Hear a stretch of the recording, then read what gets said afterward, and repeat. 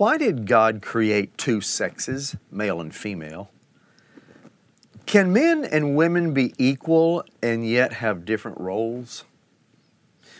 What about transgenderism and sex changes and preferred pronouns? How does God feel about all that? Hi, I'm Dr. Greg Ammons. Welcome to Truth 101, a podcast in which we look at the doctrines of the Christian faith in a systematic way, and we are looking in this 400 series now at the doctrine of mankind or the doctrine of humanity. We've already seen what it means to be created in the image of God, and for the next two podcasts, now we're going to look at mankind as both male and female. Why God created two different sexes, and can men and women be equal but yet have different roles? Now, as we begin the discussion in these two podcasts about man as male and female, or humanity as male and female, first of all, I want to make a comment that contemporary culture really struggles with this aspect of systematic theology. Transgenderism today is really big. It's a hot topic among people today. Sex changes. What does God think of those? What does it mean to be created in the image of God concerning male and female? What about those that are created male and living as female, or created female and living as male? What pronouns do you prefer? That's today. There was a form filled out not long ago, and it just simply said on there, what pronouns do you prefer? Do you prefer to be called a he or a she? Well, even though there's confusion today and struggles in contemporary culture, I do want to say that there is no such ambiguity with male and female with God. There's no such confusion with God and the Godhead concerning male and female. You were created as you are for a reason and for a purpose. I'm created male for a reason and for a purpose. And so for me to say, well, I need to be another sex, or you to say I need to be a different sex than I am, is basically saying that God made a mistake when He created me. Or that God made a mistake whenever He created you. So God makes no mistakes. You are the sex that you are for a reason, for a purpose, for the design that God placed you upon this earth. And to try to change that, I believe, is trying to change the mind and the will of God, or saying that God has somehow created a mistake. So now let's talk about what Scripture teaches about two sexes, male and female. And I want to talk about personal relationships in this podcast, and then talk about equality and personhood and the importance of equality and personhood that God has created us to be. First of all, one aspect, in the last podcast we talked about being created in the image of God.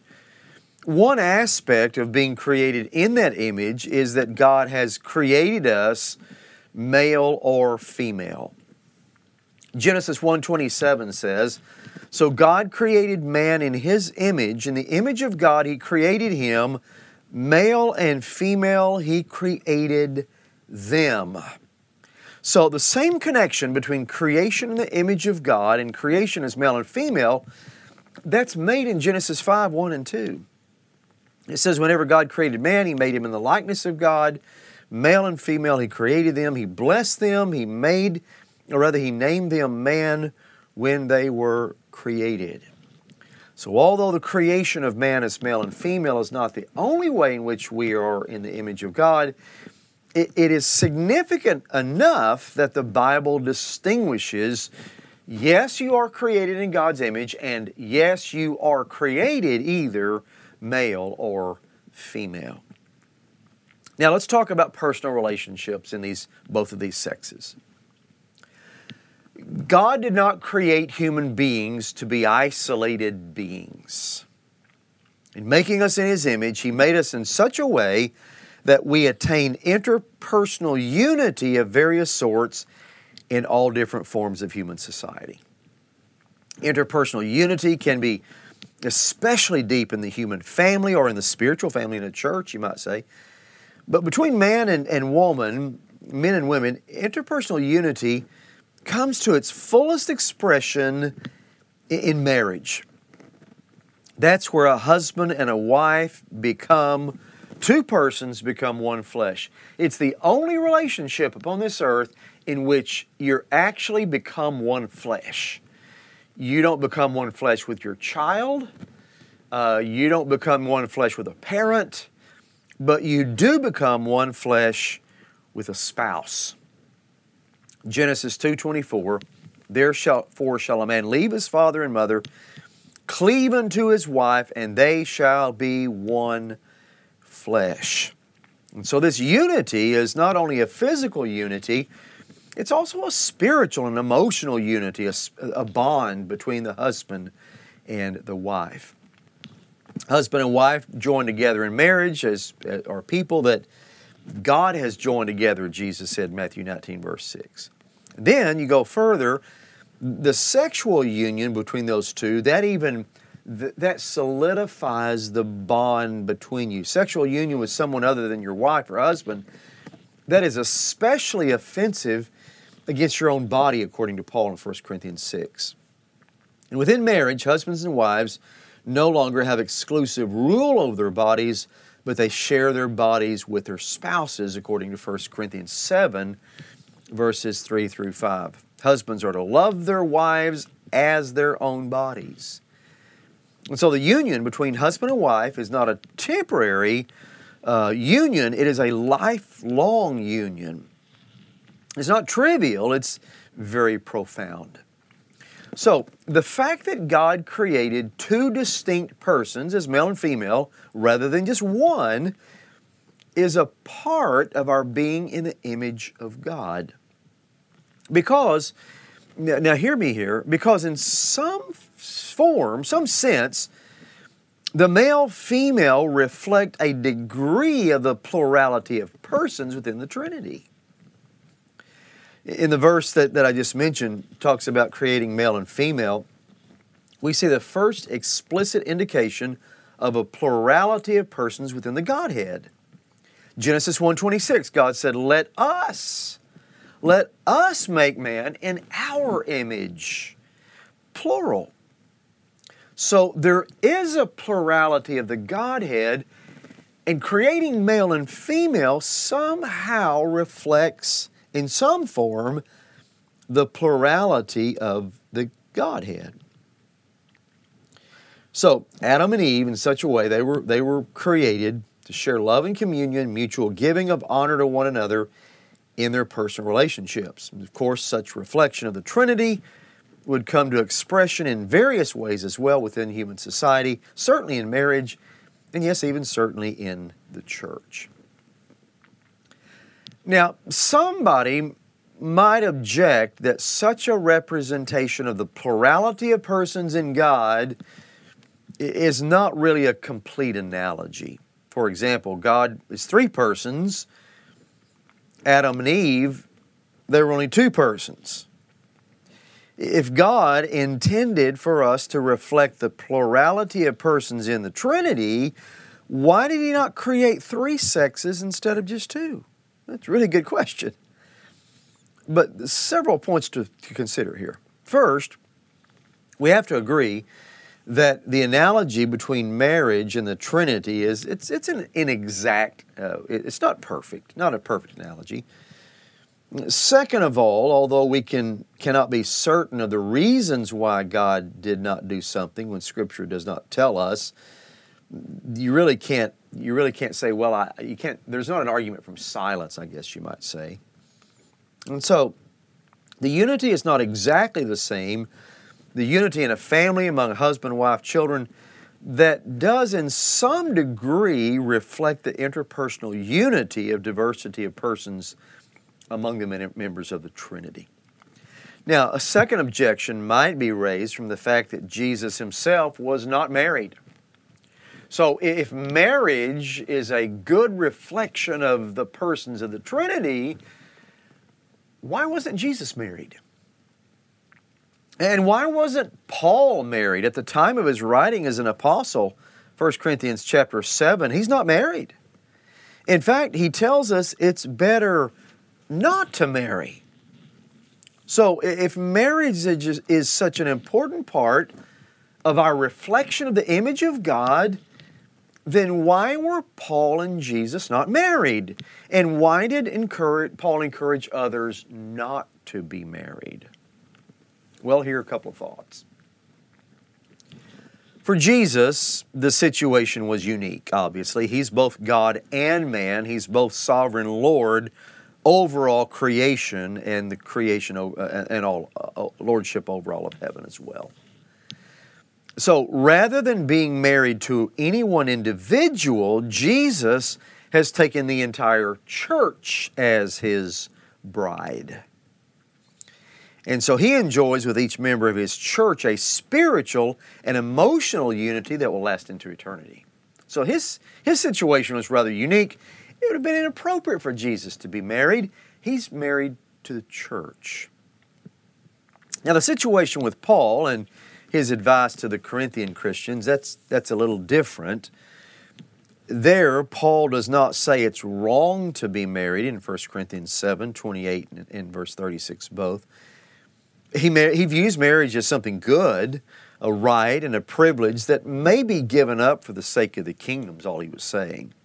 He said, quote, "I think that in view of the present distress, it is good for a person to remain as he is. The appointed time has grown short, for the present form of this world is passing away." So marriage is good, but he says it may be better to give up marriage for the sake of the kingdom since the time is short. He's not saying it was a sin to marry.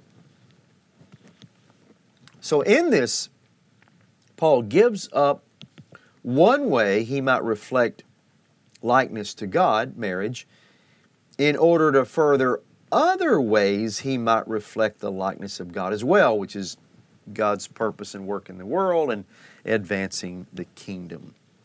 For example, Paul's evangelism and discipleship are thought to be as bearing, quote, spiritual children. Whenever he would go to a church and he would lead them to Christ, he called them his children. And he nurtured them in the Lord. So in a sense, those were his offspring, the result of evangelism and discipleship in those local churches. Moreover, the entire building up of the church was a process of bringing thousands of people to glorify God as they reflected His character more fully in their lives. We have to realize marriage is not the only way in which the unity and diversity of the Trinity can be reflected in our lives.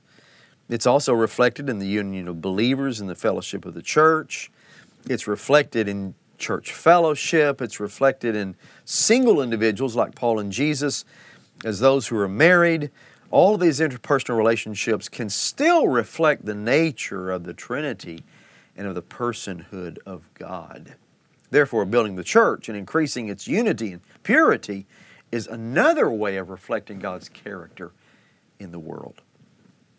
So now let's talk a little bit about equality between male and female, equality in personhood and importance.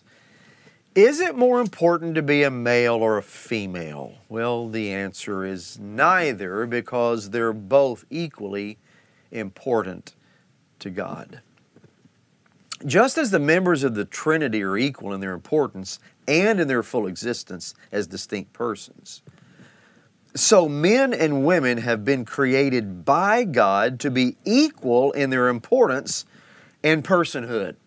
Sometimes people mistakenly believe that the Bible is sexist and that God is sexist and He is against women. No, if you look at the culture of the day in which the Bible was written, the Bible elevates the role of women in a day in which they did not have an elevated status.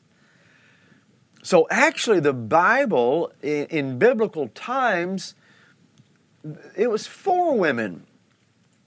And so it talks about the importance of male and female both being created equal and important in the sight of God. When God created man, He created both male and female in His image. That's Genesis 1:27.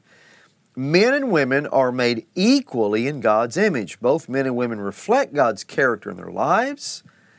And that means we should see aspects of God's character reflected in each other's lives. We should see God's character in men. We should see God's character in women. If we lived in a society consisting of only Christian men, or a society consisting only of Christian women, we would not gain as full a picture of the character of God as we do. As whenever we see both godly men and women in their complementary roles reflecting the beauty of God's character. Next podcast, I'll talk more about roles and how God has placed each one of us in those roles for a reason.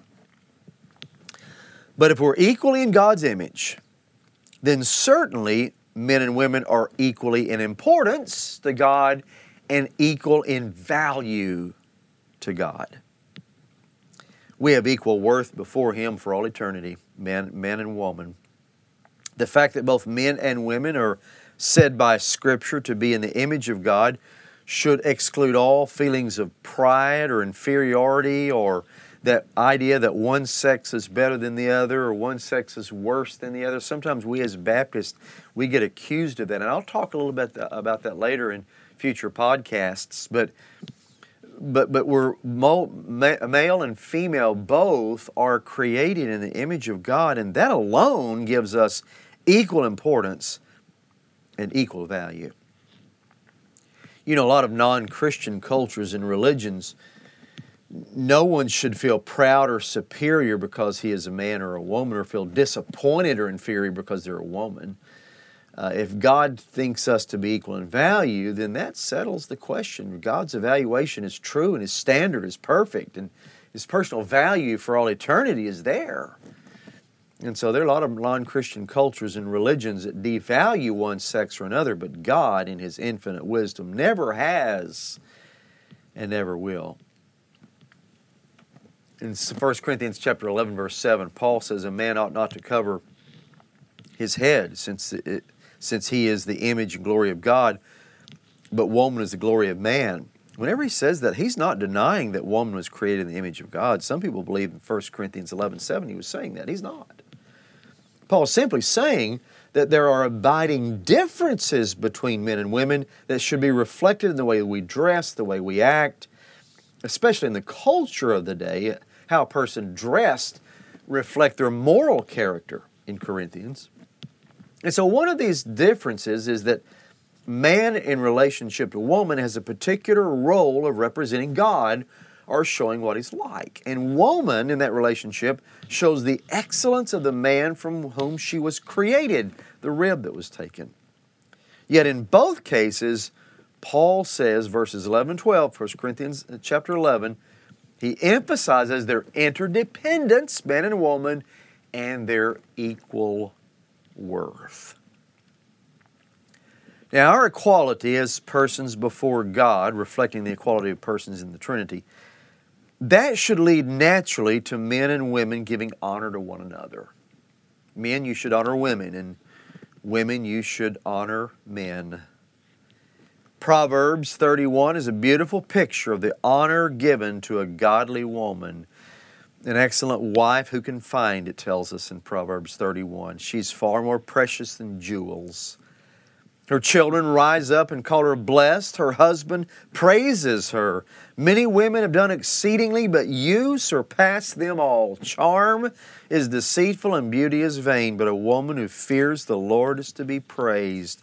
Boy, you can see the character and the beautiful picture and honor given to a godly woman there.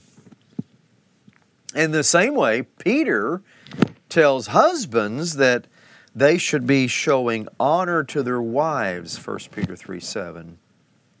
And Paul, in 1 Corinthians 11, says, in the Lord, woman is not independent of man, or nor man of woman, For as woman was made from man, so man is born of woman. So both men and women are equally important. Both depend upon each other, and both men and women are worthy of honor. Now, the equality in personhood with which men and women were created is emphasized in a new way in the New Covenant Church. Look at Pentecost. It was a fulfillment of Joel's prophecy. Acts 2, verses 17 and 18 actually quotes Joel 2, 28 and 29, whenever he says, I will pour out my Spirit upon all flesh, and your sons and daughters shall prophesy, even on my male servants and female servants. And in those days I will pour out my Spirit, and they all will prophesy.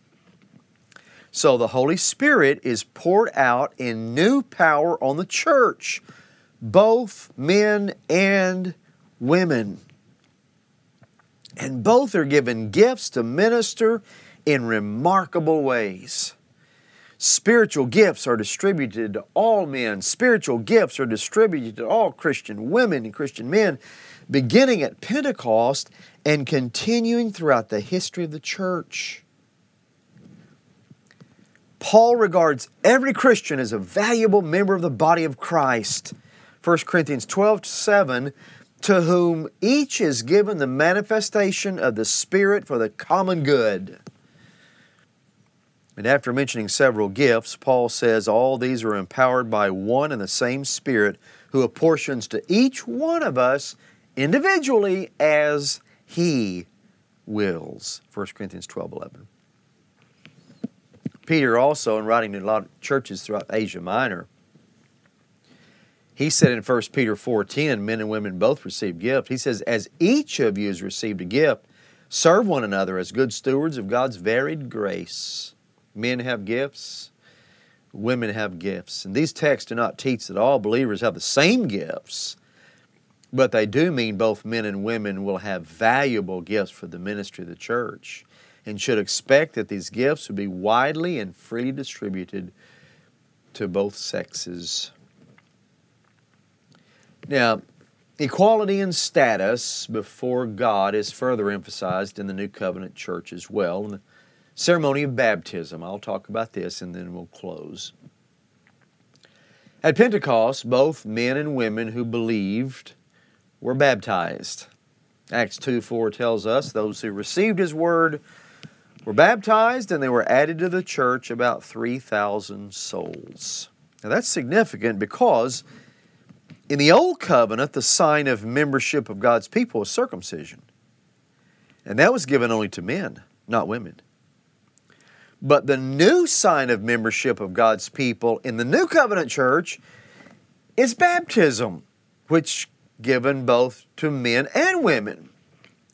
So that's further evidence that both men and women should be fully and equally members of the people of God. Just look at the sign of God's people. In the Old Testament, circumcision being men, but in the New Testament, the New Covenant church, it's men and women. Equality in status also among God's people is emphasized by Paul in Galatians. You might remember chapter 3, verses 27 and 28, Paul said, quote, for as many of you as were baptized into Christ have put on Christ. There is neither Jew nor Greek. There is neither slave nor free. There is neither male nor female, for you are all one in Christ Jesus. So here, Paul is underlining the fact that no class of people, such as the Jewish people who had come from Abraham by physical descent, or the freedmen who had greater economic and legal power, none of those could claim special status or privilege in the church. Slaves should not think of themselves inferior to free men or women, nor should they think of themselves as superior. Jews should not think of themselves as superior to Greeks, nor should Greeks think of themselves as inferior to Jews. And in the same way, Paul wants to ensure that all men will adopt some of the attitudes of the surrounding culture. He does not want that to happen. Even some of the attitudes of the first century Judaism, and think that there's greater importance of men over women. There's not. And Paul said, nor should women think themselves inferior or less important in the church. They're not. Men and women, Jews and Greeks, slaves and free, according to Galatians 3:27, all are equal in importance and value to God and equal in membership in Christ's body for all eternity in the church. So, in practical terms, we must never think there are second-class citizens, folks, in the body of Christ. Whether someone's a man or a woman, employer or employee, Jew or Gentile, black or white, rich or poor, young or old, healthy or ill, strong or weak, attractive or unattractive, intelligent or unintelligent, all are equally valuable to God and equally valuable to one another in the body of Christ. And this equality is an amazing and wonderful element of the Christian faith. It sets Christianity apart from almost all other religions and societies and cultures, because the true dignity of a godly man and a godly woman can be fully realized only in obedience to God's redeeming wisdom as found in Scripture. So, as a man and as a woman, you don't need to change your sex. You don't need to change who you are. God created you on purpose. He created you for a reason. He created you equally important and valuable in His eyes and in the kingdom's eyes. Be who you are, who God created you to be, and bring glory and honor to your Creator. Now, in the next podcast, I'll talk about differences in roles. Does God give us different roles as men and women? Yes, absolutely He does. No role is more important than the other, but we do have different roles to play. And I'll talk about that in the next podcast. God bless you. Hope you have a great week.